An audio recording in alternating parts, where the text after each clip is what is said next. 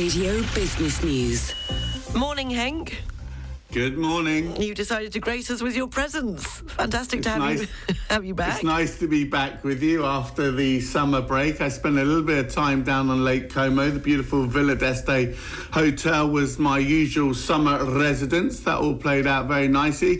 Then spent a few days in Switzerland, walking in the mountains, and finished off by taking the children to Paris for the first time, which was a little bit hectic, but it was all very pleasant, but nice to be back with you. Oh, lovely. And the kids enjoyed Paris. What did you do?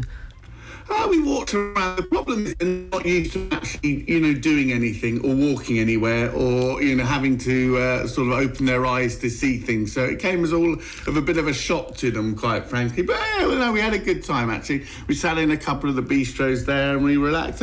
We found a little club called St. James, which is a nice little sort of country retreat, dare I say it, in the heart of Paris, where we hung out for a little while. It's all very good. Very nice. Did you do the bateau mouche? Oh, no, I didn't do that. On the Seine, the boat that goes... No, okay. We decided, we walked along the Seine. We decided not to take the boat, quite frankly. There's too many people. Too many people. Okay. The markets, Henk, they're continuing to struggle.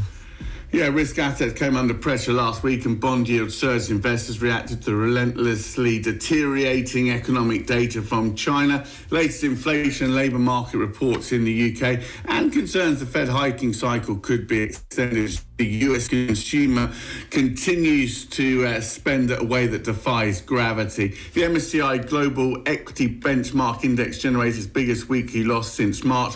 European stocks were down for a third straight week. Stock 600 was down 2.3% last week. In fact, hitting its lowest level since July the 10th. The European index is now down 4.9% so far this month. Cyclicals and companies with exposure to China have been coming under pressure. Leading laggards include basic resources, autos and industrials. Over on Wall Street, the S&P 500 was also down. It fell 2.1%. Technology mega caps continue to lead the declines there. The real excitement's been around the fixed income space. 10-year Treasury yields rose to 4.3%, getting close to the highest levels that we've seen since November 2007. The movement was mirrored in European fixed income. 10-year gilt yields hit 4.75%. German Bund yields top 2.7%. Currencies and commodities, well, the dollar hit a 2-month high against the basket of currencies at the end of last week. Oil posted its first weekly loss since June, and gold traded below $1,900 an ounce. It's actually declined for 4 straight weeks and back to its lowest levels since March. The stronger dollar makes precious metals more expensive for non-dollar denominated investors and buyers. Rising bond yields creates greater competition for the zero interest bearing assets. Opening calls on the European bourses this morning looking a little bit subdued, it has to be said. Got a flat start on the Euro Stoxx 50, FTSE 100 in London down 7 points, DAX over in Frankfurt down 3 points. What about concern in China? I mean, the real estate, and now for the second time in 3 months, they've cut its key interest rates. They have. The relaxation, remember, of COVID restrictions at the start of this year was expected to lead to a rapid rebound in terms of the Chinese economy. Actually, there was some early evidence of that, but the recovery has certainly lagged expectations as structural issues continue to infringe upon momentum. Officials, I think, are clearly worried the world's second largest economy could miss its official 5% growth forecast for this year. As you said, has now stepped up its policy response. If you look at the July activity data, continue to show a significant broad-based deterioration across consumption, investment, production and the property sector. Labour market has weakened, credit growth has fallen to a record low, deflation has been registered, and you're quite right to say there's real concerns around the disruption in the property sector after bellwether developer Country Garden missed its coupon payments. Evergrande filed for bankruptcy protection in the United States. So we have seen that policy response. The new People's Bank of China governor hasn't gone for the big bazooka, but has been cutting their policy rates. I think we'd expect them to continue to do so.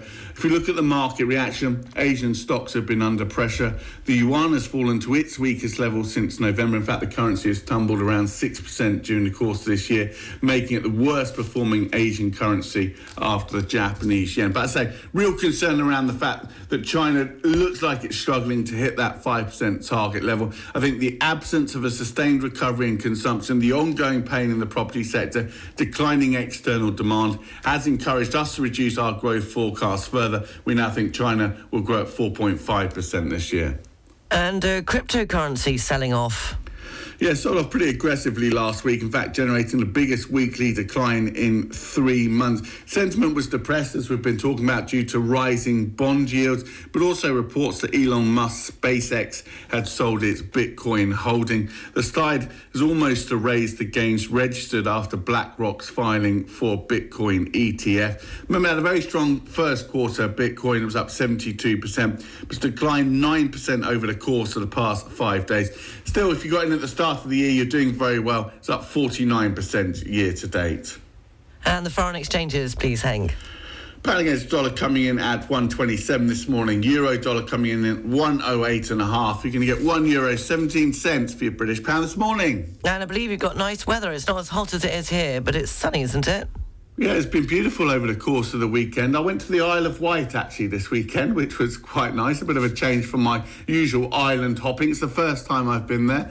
I drank a couple of jalapeno and apple margaritas at the hut. It's quite a rocking scene down there when the sun's out, actually, so I may add that to my list of future destinations. Oh, I used to go to the Isle of Wight. Did you? Yes. Hello, I knew you were an Isle of Wight girl. Well, no, I didn't do the festivals. It was my girlfriend, her grandfather, AJP Taylor. They had an old mill on the Isle of Wight, and we used to go and, well, we weren't allowed to stay in the old mill. We used to camp on the grounds. Right. I wouldn't let you in the house either.